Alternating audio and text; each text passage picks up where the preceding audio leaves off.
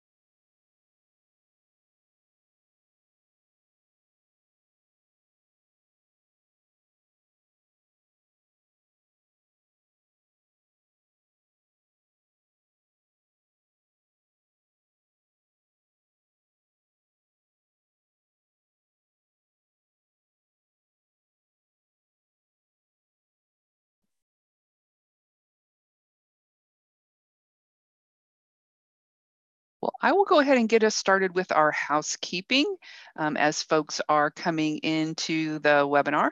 My name is Rachel Dager. I'm the Executive Director of SNEB, and glad you're joining us for our program today.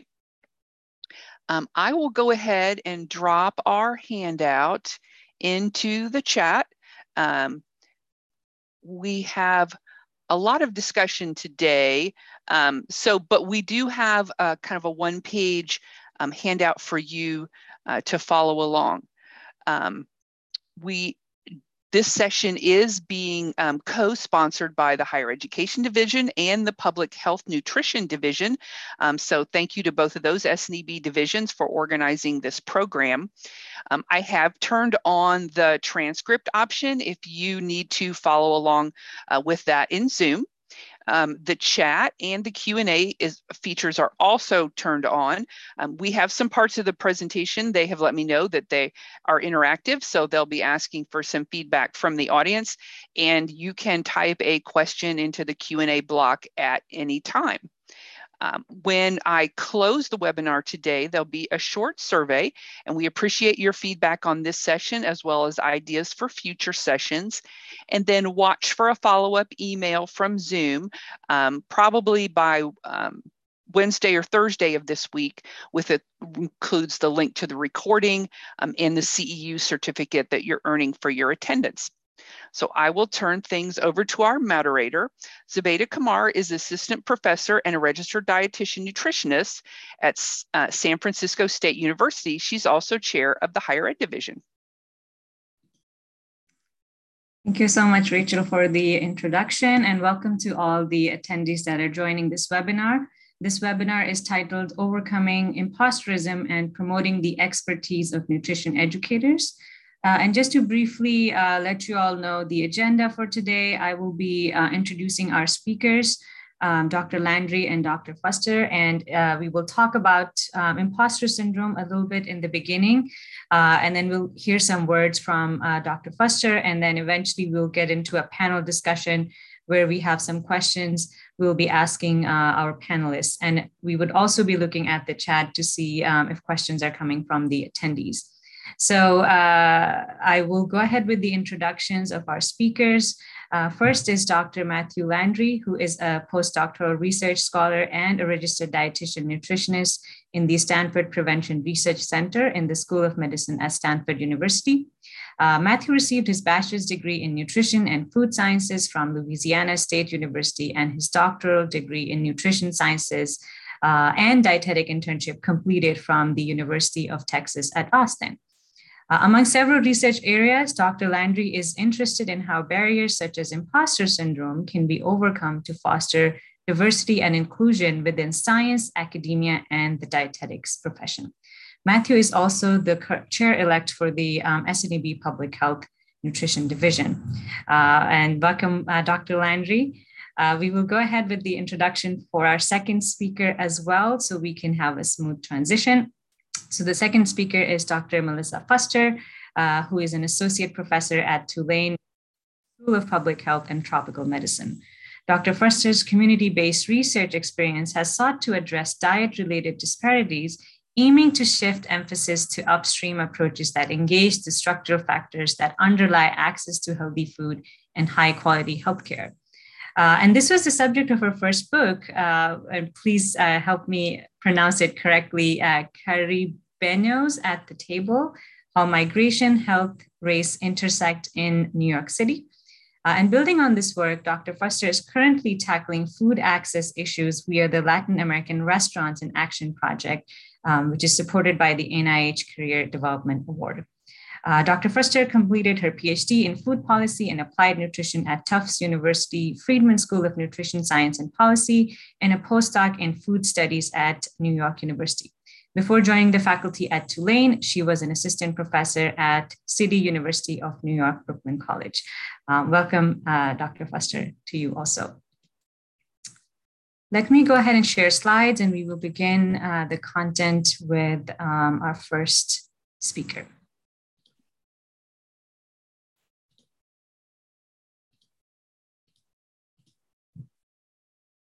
And just briefly to let you all know what are some of the competencies that will be covered through this webinar, and what are the CDR performance indicators that are going to be covered through this webinar. And we went through the introductions for our speakers, and nothing to disclose, some disclosures from Matthew Landry, which you can see here, and nothing to disclose from Melissa Fuster. So I will go ahead and give the mic to Dr. Landry. Thanks, Dr. Kumar. So let's dive right on in with what is imposter syndrome and what is impostorism. So an imposter is a person who pretends or claims to be able to do something or has specific abilities despite not having those skills, background, or expertise. And imposter syndrome goes by a number of names: imposter phenomenon, imposter experience, imposter syndrome, but it's all summed up as this internal experience of persistently feeling like a phony, a fake, or a fraud, despite evidence suggesting complete otherwise. And it's often characterized by feelings of incompetence, inadequacy, or perceived fraudulence. And it's most often experienced by high-achieving individuals. And imposter syndrome is a real persistent fear that others are going to find out that we're not competent or capable despite objective successes in the past. And as imposters, we oftentimes have the inability to internalize success. And as a result, we oftentimes seek external validation as opposed to internal. And we attribute any success that comes our way to just being sheer luck or social contacts, or just the thoughts and perceptions of others. Next slide. So I want you to think for just a moment, and maybe even share in the chat if you're willing to do so. But up to this point in your career, what have you had any of those feelings of impostorism? And what has it looked like for you? I know when I think of my personal journey through academia, one of the biggest things is that we oftentimes face rejection over and over again, whether it's a journal publication or a grant or you name it. We constantly have to go through this cycle of revise and resubmit. And many times, despite knowing that we are the nutrition experts, we get challenged on that. And anytime we're thrown into a new circumstance, and that could be just a new project or a new paper, whatever it is, we can have that sense of cringe or dread that maybe this won't be our next big work. Maybe this will be a total flop, and we won't have that success that comes from it. And so a big thing that I hope that we're able to accomplish in this webinar today is, number one, talk about how these feelings are very common for many of us, but also how we can overcome them. Because when we have those feelings of impostorism, they can really stifle us. And prevent us from being able to brag about our good outcomes, our good accomplishments, and our contributions to public health and the field in general. Next slide. So who struggles with impostorism? So psychologist Clancy Imes first described imposter phenomenon back in the late 1970s. And over the subsequent decades from that, impostorism has been able to be further established and quantified through a number of studies. A recent systematic review of over 61 studies and 14,000 participants found that imposter syndrome was quite prevalent, although it did vary depending on which kind of screening tool was used. But the bigger thing here is that those feelings of fraudulence were common across gender, race, age, and a number of occupations. Though I will note that the study did find that it was more prevalent and disproportionately impacted the experiences of underrepresented or disproportionately impacted those disadvantaged groups. And when it comes to professions, it was college students, academics, medical students, nurses, marketing managers, teachers, CEOs, celebrities. Everyone could have fallen prey to imposter syndrome. Next slide. And just a little anecdote here of what imposter syndrome looks like within the dietetics profession. So I actually conducted an online cross-sectional study with a colleague of over 1,000 students, dietetic interns, and currently practicing, as well as retired dietetic technicians and registered dietitians, to see what was a kind of baseline prevalence within this kind of sample of nutrition and dietetics professionals. We used the Clancy imposter phenomenon scale, which is one of the most common ways of being able to measure those impostorism feelings. And it goes from 0 to 100, with those higher scores reflecting greater or more severe imposter syndrome experiences.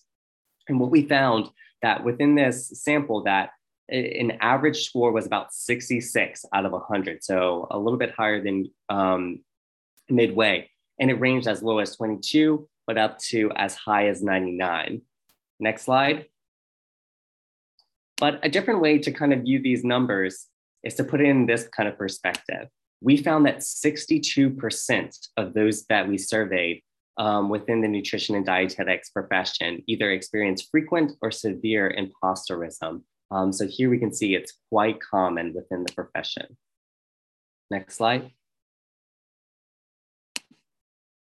So one thing that I would be remiss without saying is that the root cause of higher rates within underrepresented groups is likely the result of inequities that exist within the structural and social environments around us. We do have to acknowledge that the nutrition and dietetics profession is predominantly able-bodied, cisgendered, heterosexual, white, and improvements in diversity across the profession is an important first step, as it provides diverse role models that are needed to help encourage students that are entering into the career pipeline, and also individuals to remain within the profession. Now, it's one thing to talk about improving oneself and combating feelings of impostorism within ourselves, but it honestly takes a lot more work and effort to take down the systems and aspects of the work environment around us that allow racism, misogyny, homophobia, you name it, to take place. And those negative and toxic work environments can truly stifle our ability to be able to flourish and promote ourselves. And so we have to actively work to support not only ourselves, but also our peers around us to create a better work environment for us all. Next slide. So why do we feel like frauds to even begin with? Well, number one, you're human and you were raised by humans. And early in life, the people around you, your parents, your siblings, your teachers, they all played a really important role in forming your expectations for yourself, your beliefs, and your own self-perception.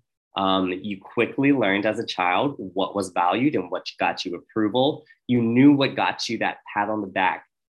But most importantly, you learned what got you disapproval. You knew what your mom was going to frown upon when you did something. But we can't blame our childhoods for everything. The society around us, again, where we work, we play, we live, also heavily feeds into self-doubt. And our society is largely built on individualism, with perfectionism as that unspoken rule.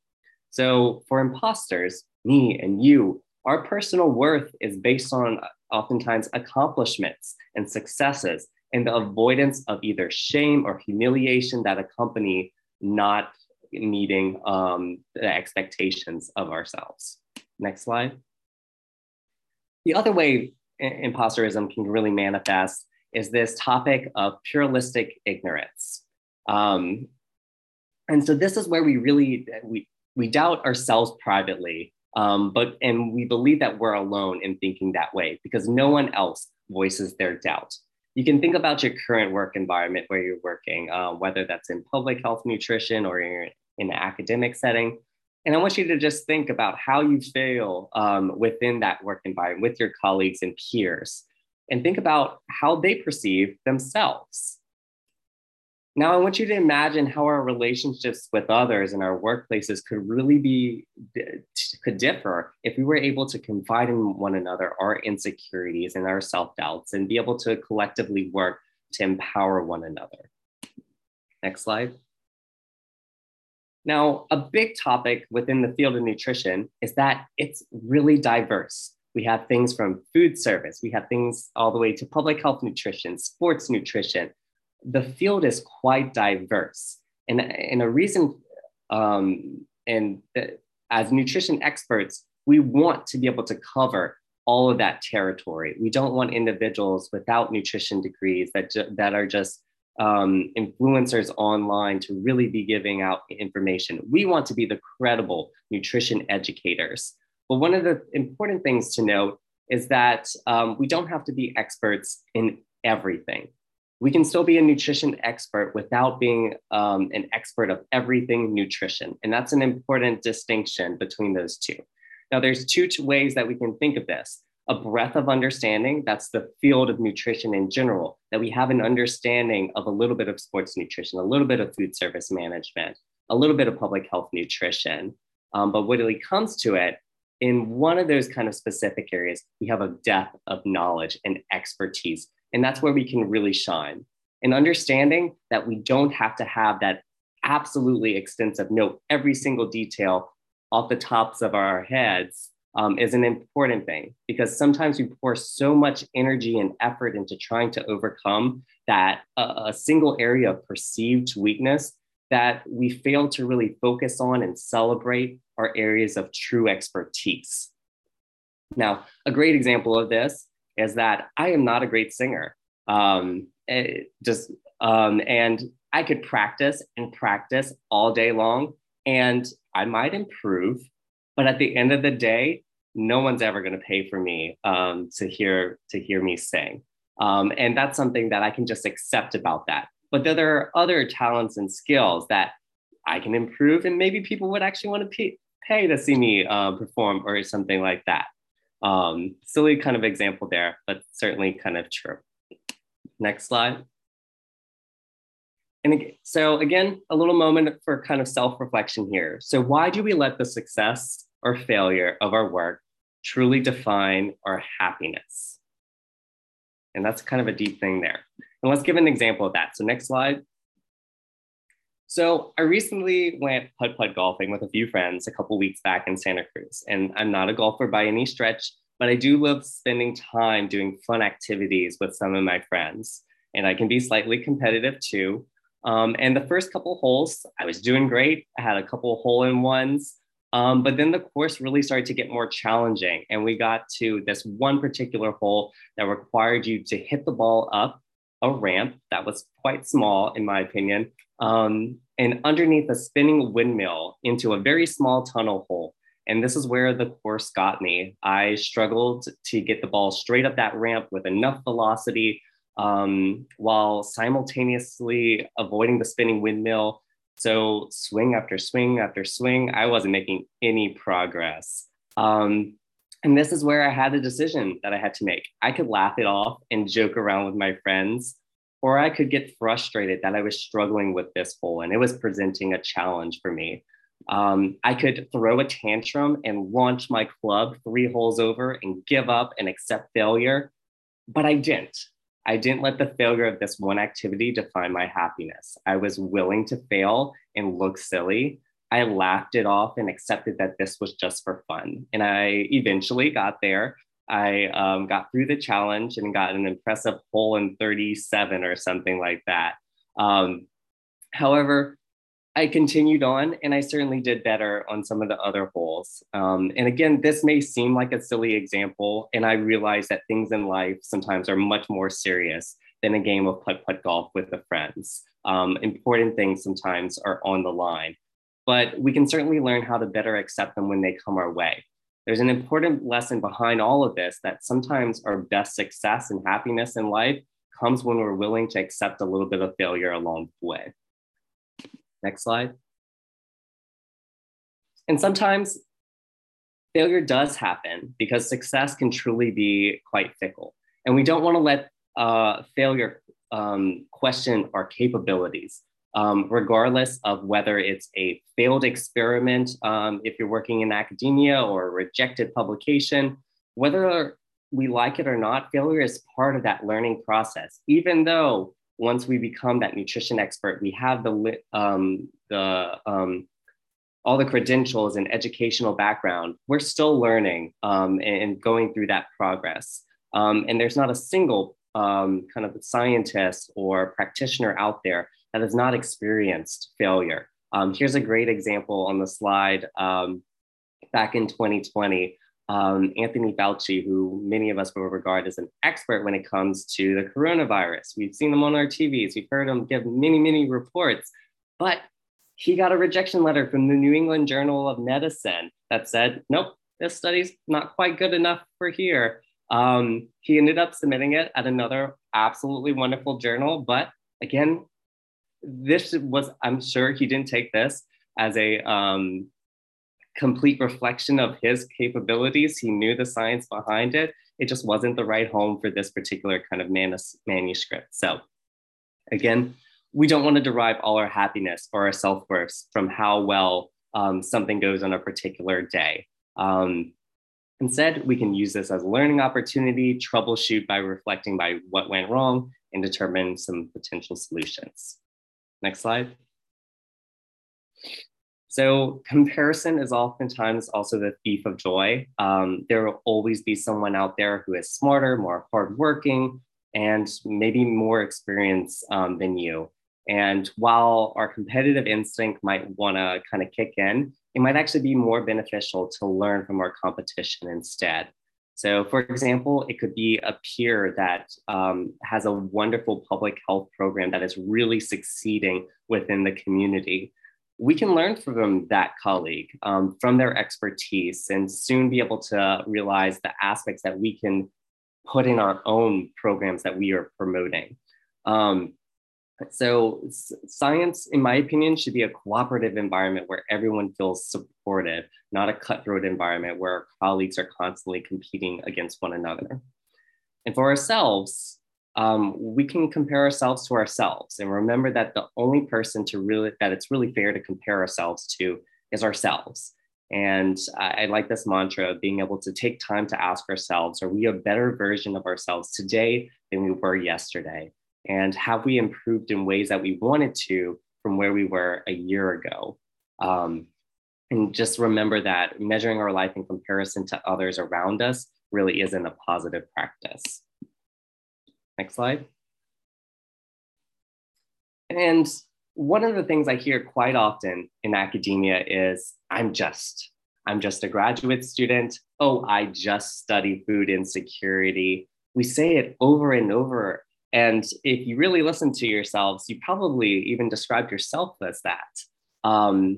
But what if we switch that around, where we weren't just diminishing all of our accomplishments and our expertise, and we said, next slide, I am an assistant professor of nutritional science. I am a researcher on food insecurity. So we've all been told to practice those elevator speeches, those 15-second introductions of ourselves.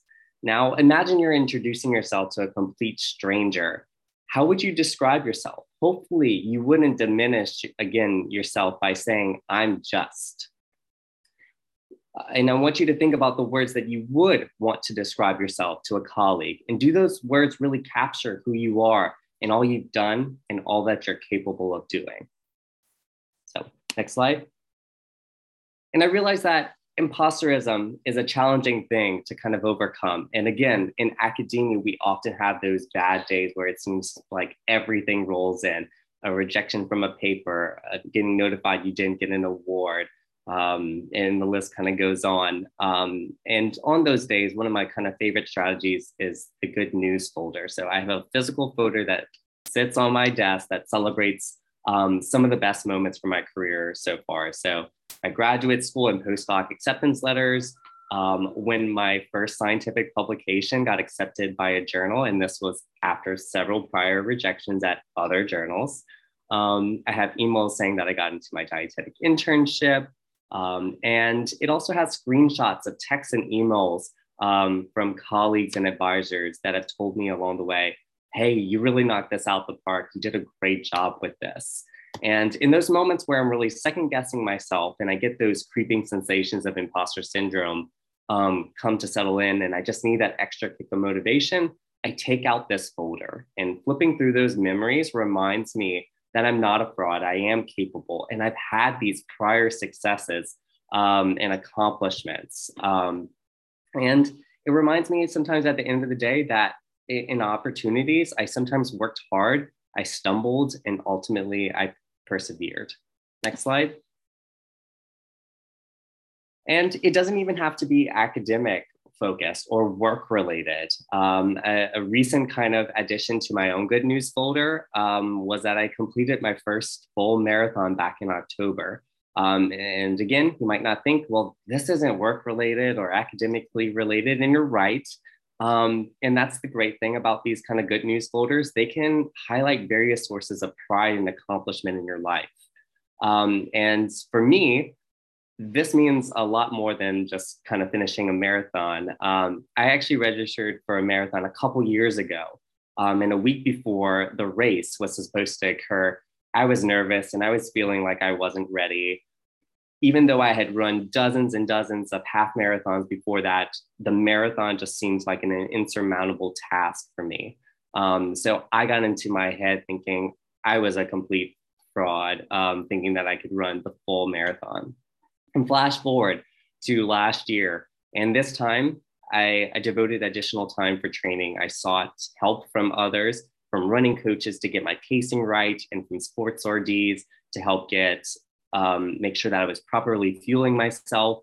And ultimately, when I stepped to the starting line, I felt nervous, but I also felt confident in my own abilities. I put in the work, I put in the training. And you know what? I did it. It was miserable, it's 26 miles, but I did it. So for me, this addition reflects overcoming the prior negative experiences and is now a source of pride and accomplishment that I can truly look back upon. And hopefully this can be an effective strategy for you as well. So with that, I'll turn things over to Melissa.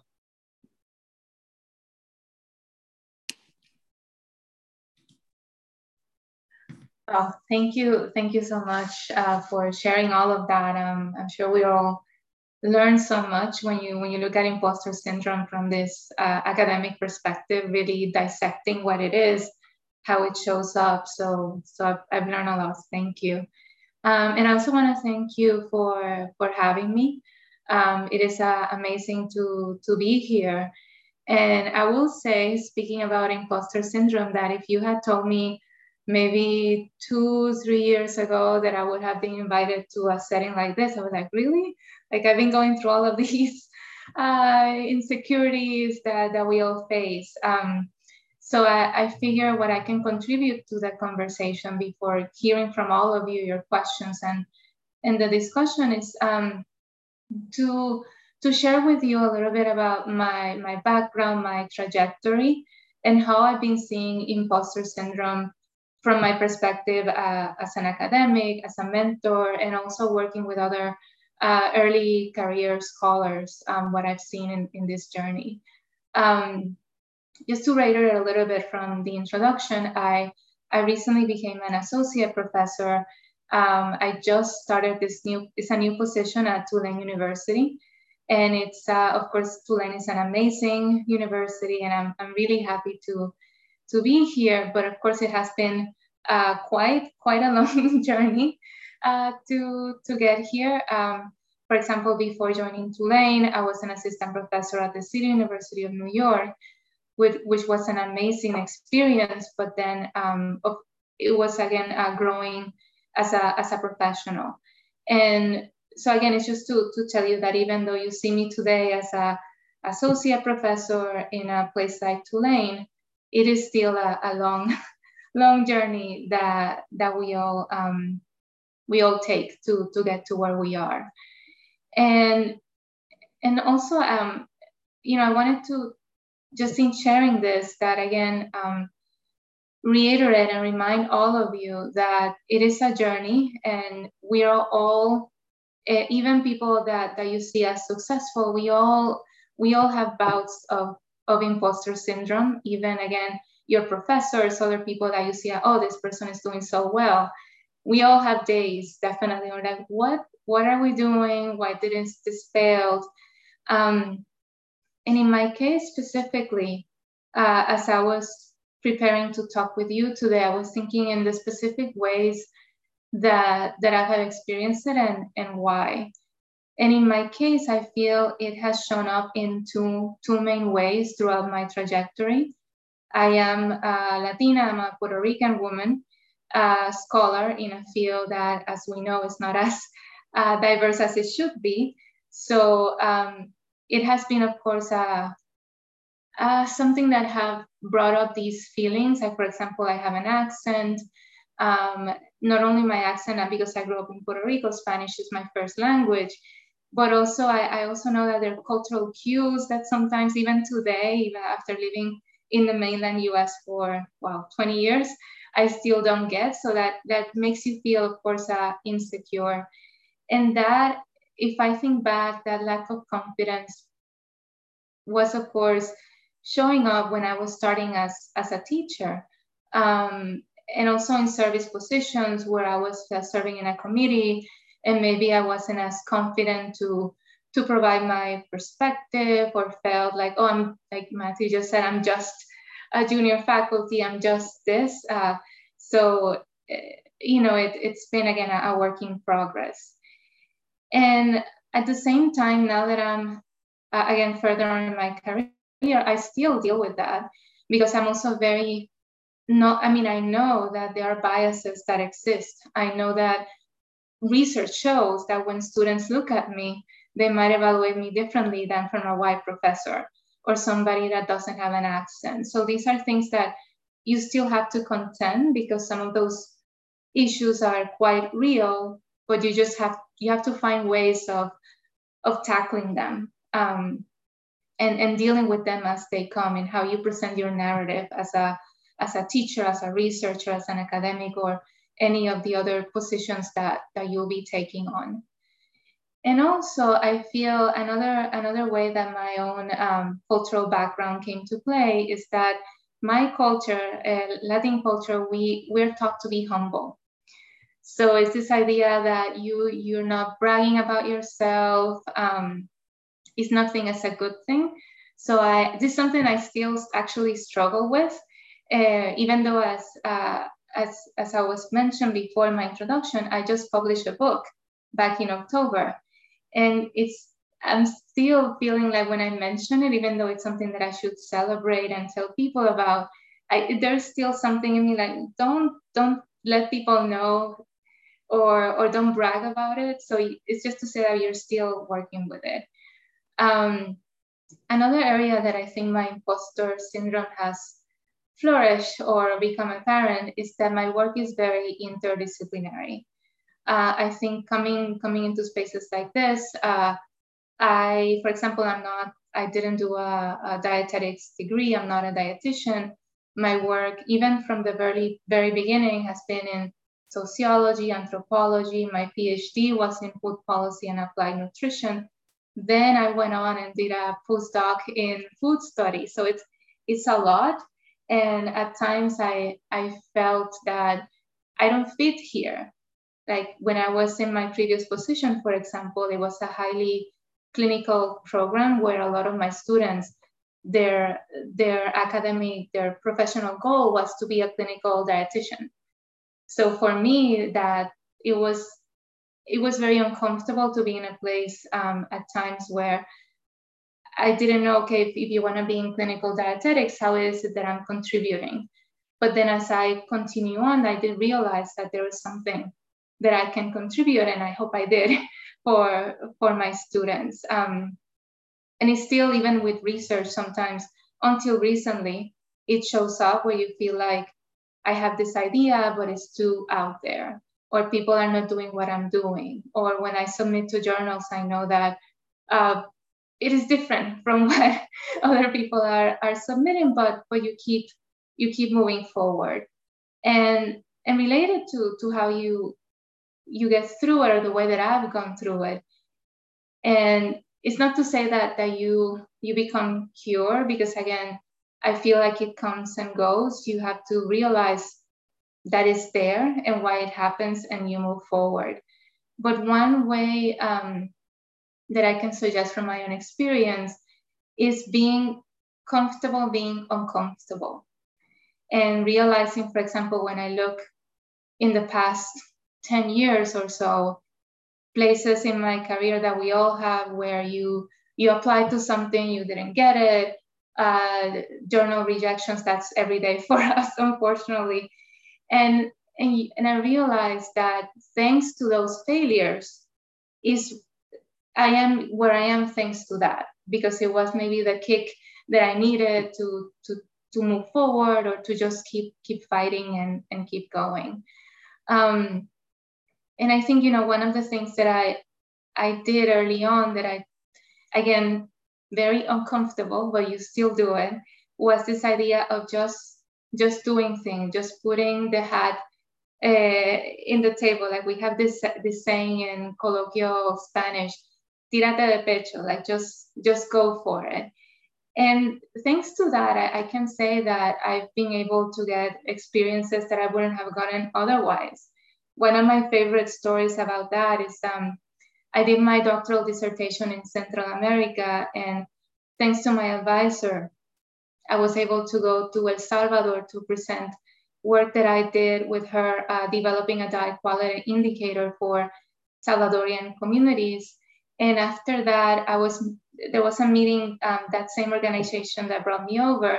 They were also planning to do this master's program for the region. So a combination of universities to train people to then serve as community health workers locally.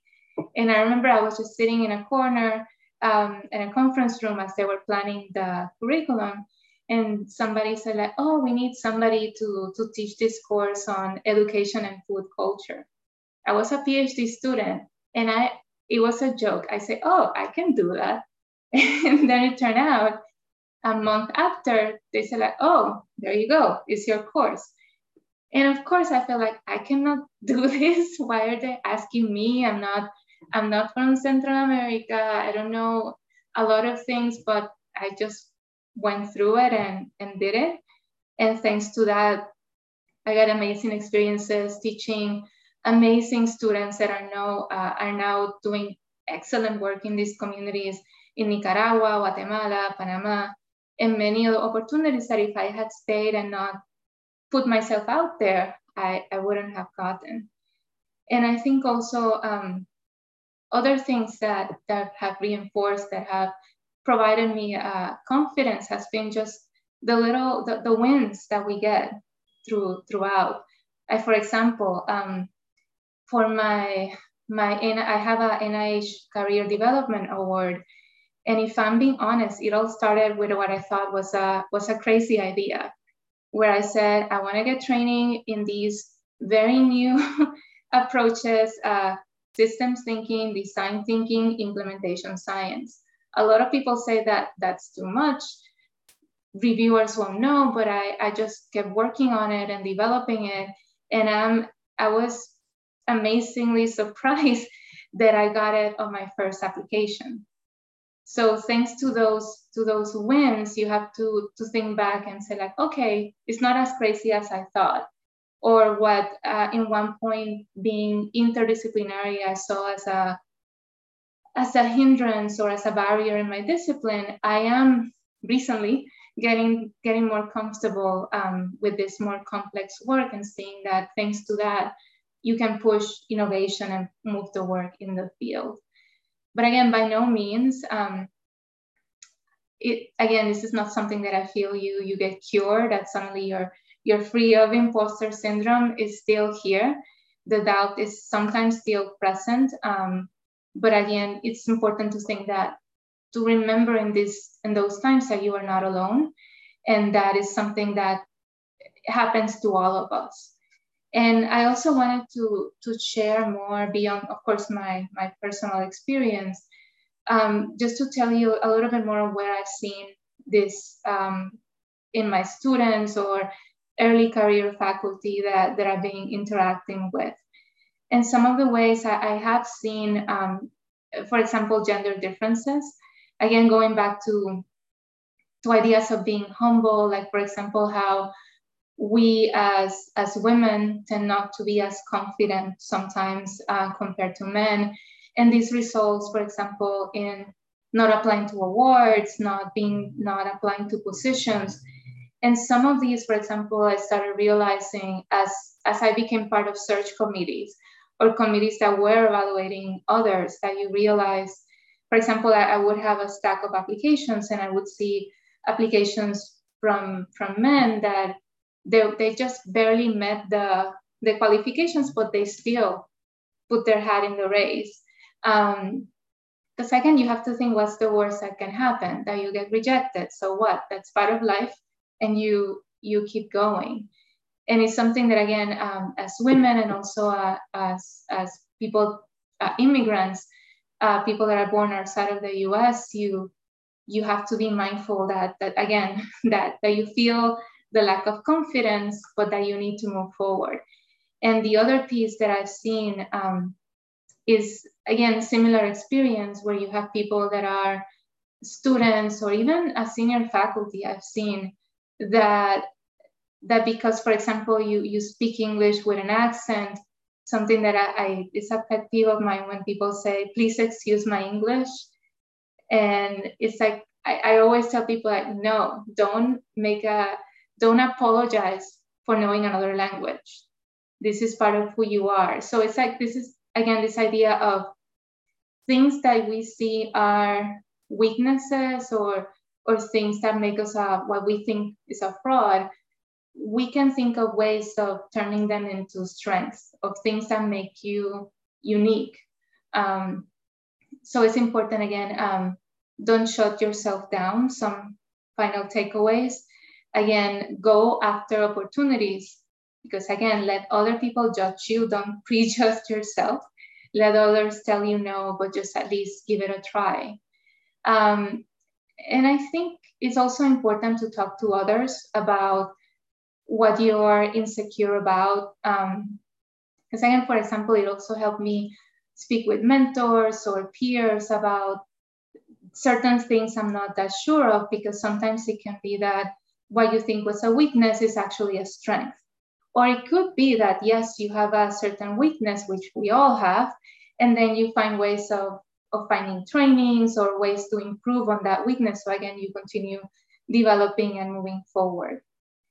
And another thing, just a last piece, is also we have to, and we're going to talk more about this in the discussion, but finding ways to feel comfortable with self-promotion. And I say this as somebody that still feels uncomfortable with self-promotion. And this relates, for example, in social media.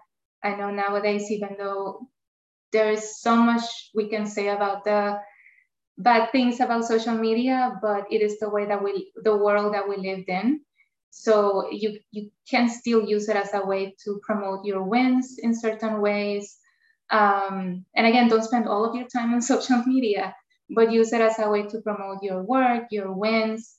And something that have made me more comfortable in doing this is that I don't see it as a benefit just for me of people like, hey, how great I am. again, I feel very uncomfortable with that. But I also see, you can also think of the benefit for others in yourself uncomfortable putting yourself out there, in that there might be people, like in my case, young Puerto Rican scholars that have not even thought about being in academia, that just by seeing me in academia, hopefully helps them. Because again, I remember when I was in undergrad, I couldn't even have thought of myself as a professor, and here I am. And then other things is that, remember that we do research for the benefit of the community, so it's very important to disseminate that work.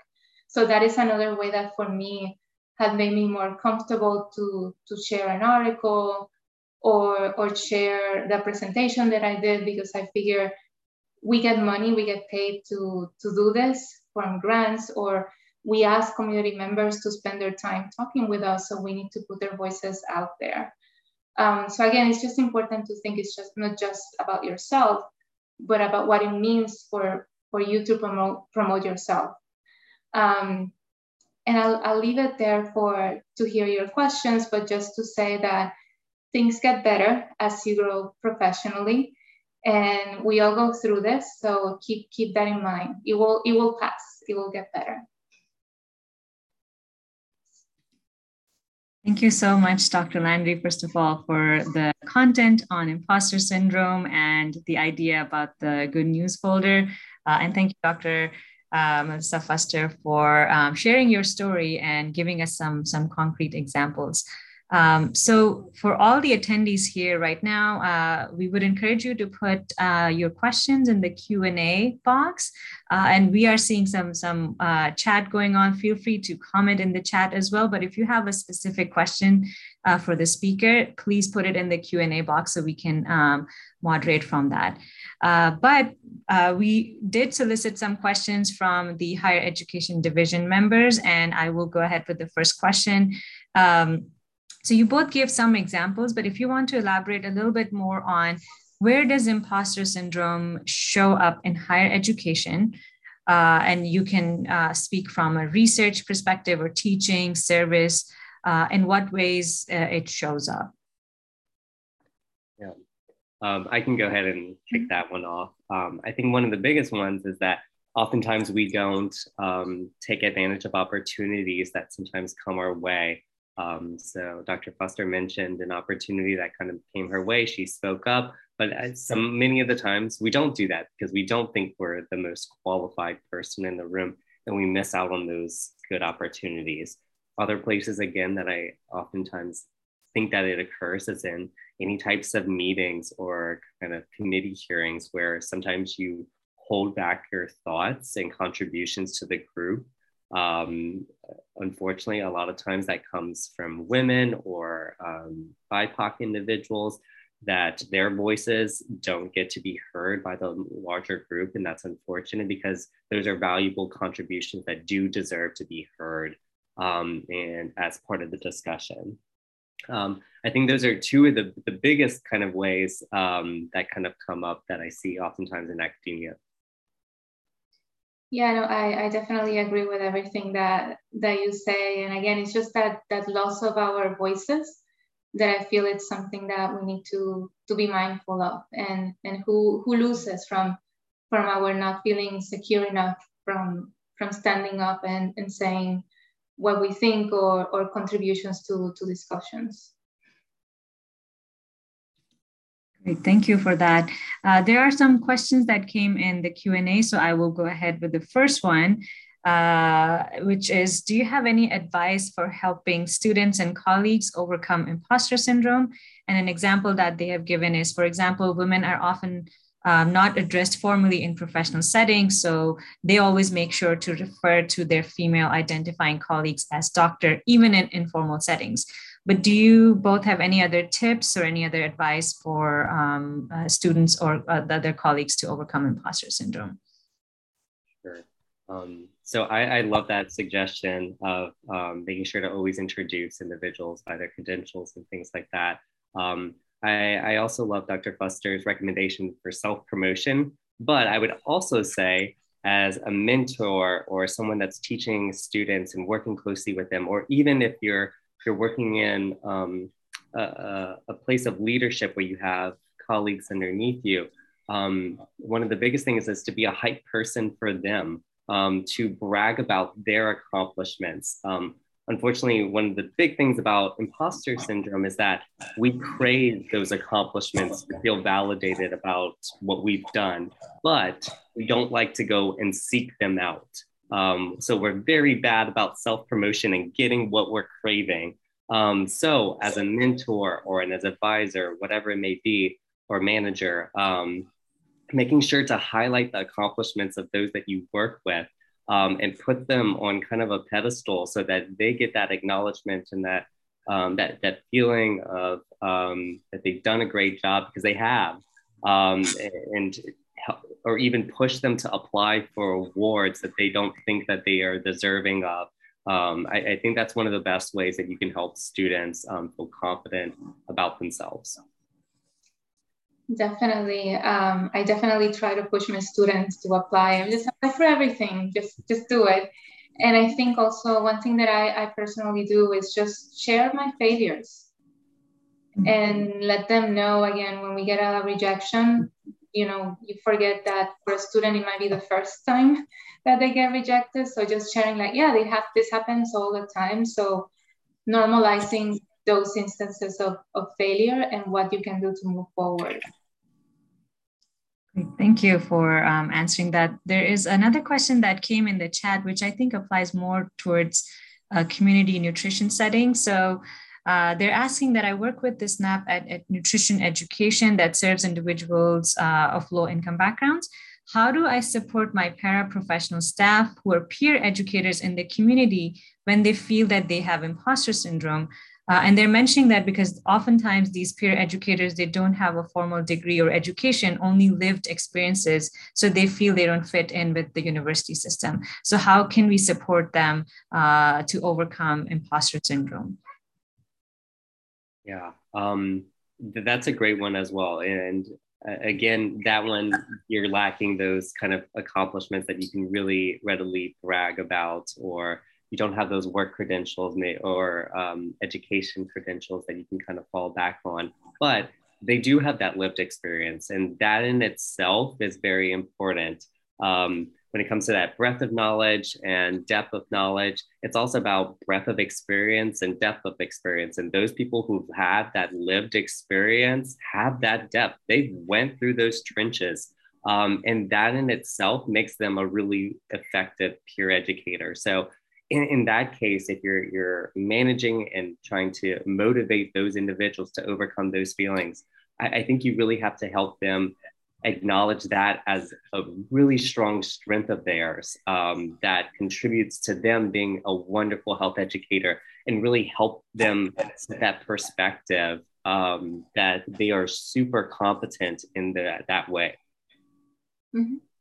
Yes, definitely. And I do, some of my work has been just to bring the voices of the community and show how they can be experts in many things related to nutrition and healthy eating. So definitely highlighting that, and also noting that unfortunately some of us in academia, there is a time that we lose that connection with the community. So we become less experts when it comes to applying or taking our work to action. So also as academics, we have to be humble about that. Thank you for highlighting that. Another question that came is, what is one advice you would give for young researchers who have just started their career and want to make it out there, but are feeling imposter syndrome, which is hindering their confidence to move forward? One of the big things is to say that we all feel those things. And it's regardless if you're new to the field or you've been in the field for forever. A great example is I could even say that if all of what I know is academia right now, and if I were to switch to a job at the USDA, that would be a complete whole new territory for me. And despite all my accomplishments, my RD credential, my PhD, whatever it is, I would feel a little nervous heading into that completely new environment. And that's an okay feeling to have. And one of the biggest things is to know that you're slowly going to gain that competence and that ability to feel comfortable in that space. I would encourage you to seek out a mentor that's in that space that, again, can be that hype person for you and give you that kind of perspective that you're growing from this, and that you're gaining this competence in a new kind of environment. And that's a great kind of, I think, piece of advice for those just kind of starting out in the field as well. Yeah, remember that you're starting, that this is a part of starting, of being a mentee, learning. So you have to know that you will not know everything. I still feel I don't know a lot of things. So just accept that, yeah, we're all learning at different stages.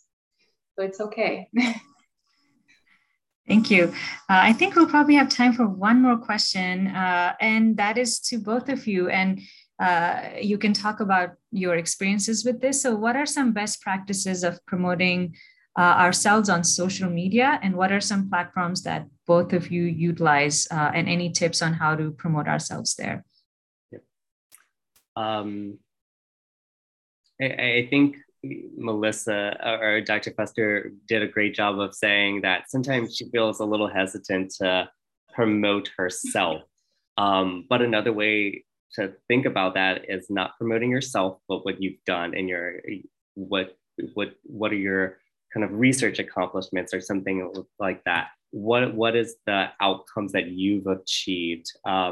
So that's one way that I've kind of gotten around feeling that sense of uneasiness about being able to brag about what you've done. It's not brag about myself, but what I've done or what I'm contributing to the scientific literature. And the other thing I think that's important in that kind of area is finding a way to make it approachable to everyone. And that includes folks outside of academia, and breaking it down into those simple kind of key messages about what it is that you've done and why you are that kind of person of expertise in that. Mm-hmm. Yeah, again, just what I said before, just remember, try to think of the why you do it beyond just, I'm so wonderful. Think about your audience, why the impact of your work. I mean, we all do the work because we think it's important. So because of that, you need to promote it and make it known, because regular people won't read the journals. We have to say, hey, this is happening, this research is out there. So thinking about that. And something too is just, I also find promoting others, using your platform to lift others, that indirectly maybe makes you seem as an expert, because you're talking about, it gets you into the conversation without being about you, but saying like, hey, this amazing work by this scholar. And then you're also getting into that conversation without saying, oh, look at my amazing research, just through lifting up others in social media. Thank you. And there's also a great comment by Dr. Singleton about Twitter. So if folks are comfortable using Twitter, and you may want to utilize that platform as well. So we won't have a lot of time now for more questions, but I do want to thank our wonderful speakers, Dr. Melissa Foster and Dr. Matthew Landry, for the content today. And we really appreciate all that advice that you've shared with us. Lastly, I'll just quickly share a couple of slides here. Just to talk about, you heard about imposter syndrome, and we want you to overcome that, and please apply for SNEB awards for the upcoming year for 2022-2023. And also there is a position open for JNEB editor if you are interested in that. And lastly, just to let you all know, this session was co-sponsored by the Higher Education Division and the Public Health Nutrition Division, and we will be meeting at SNEB this year. So just kind of giving you some times, what division meetings are, and contact person if you want to get some more information about these divisions. Please reach out to me or Dr. Chelsea Singleton for Public Health Division, and to me for Higher Education Division. Thank you, everyone. Yes, thank you very much to our panelists today. And just a reminder, Dr. Kumar did mention the annual conference. We have registration options in person in Atlanta or virtually. So please take a look at the conference schedule and participate in whatever way is possible for you. And then just a reminder, we've added at least 2 webinars into the SNEB calendar for June. So check out the website to see some upcoming webinar education. And then we will send a follow-up email probably Wednesday or Thursday of this week with a link to the recording from today and your CEU certificate. And there's a short survey when I close this out, and we appreciate your feedback. So hope to see you in Atlanta or back online for another webinar soon.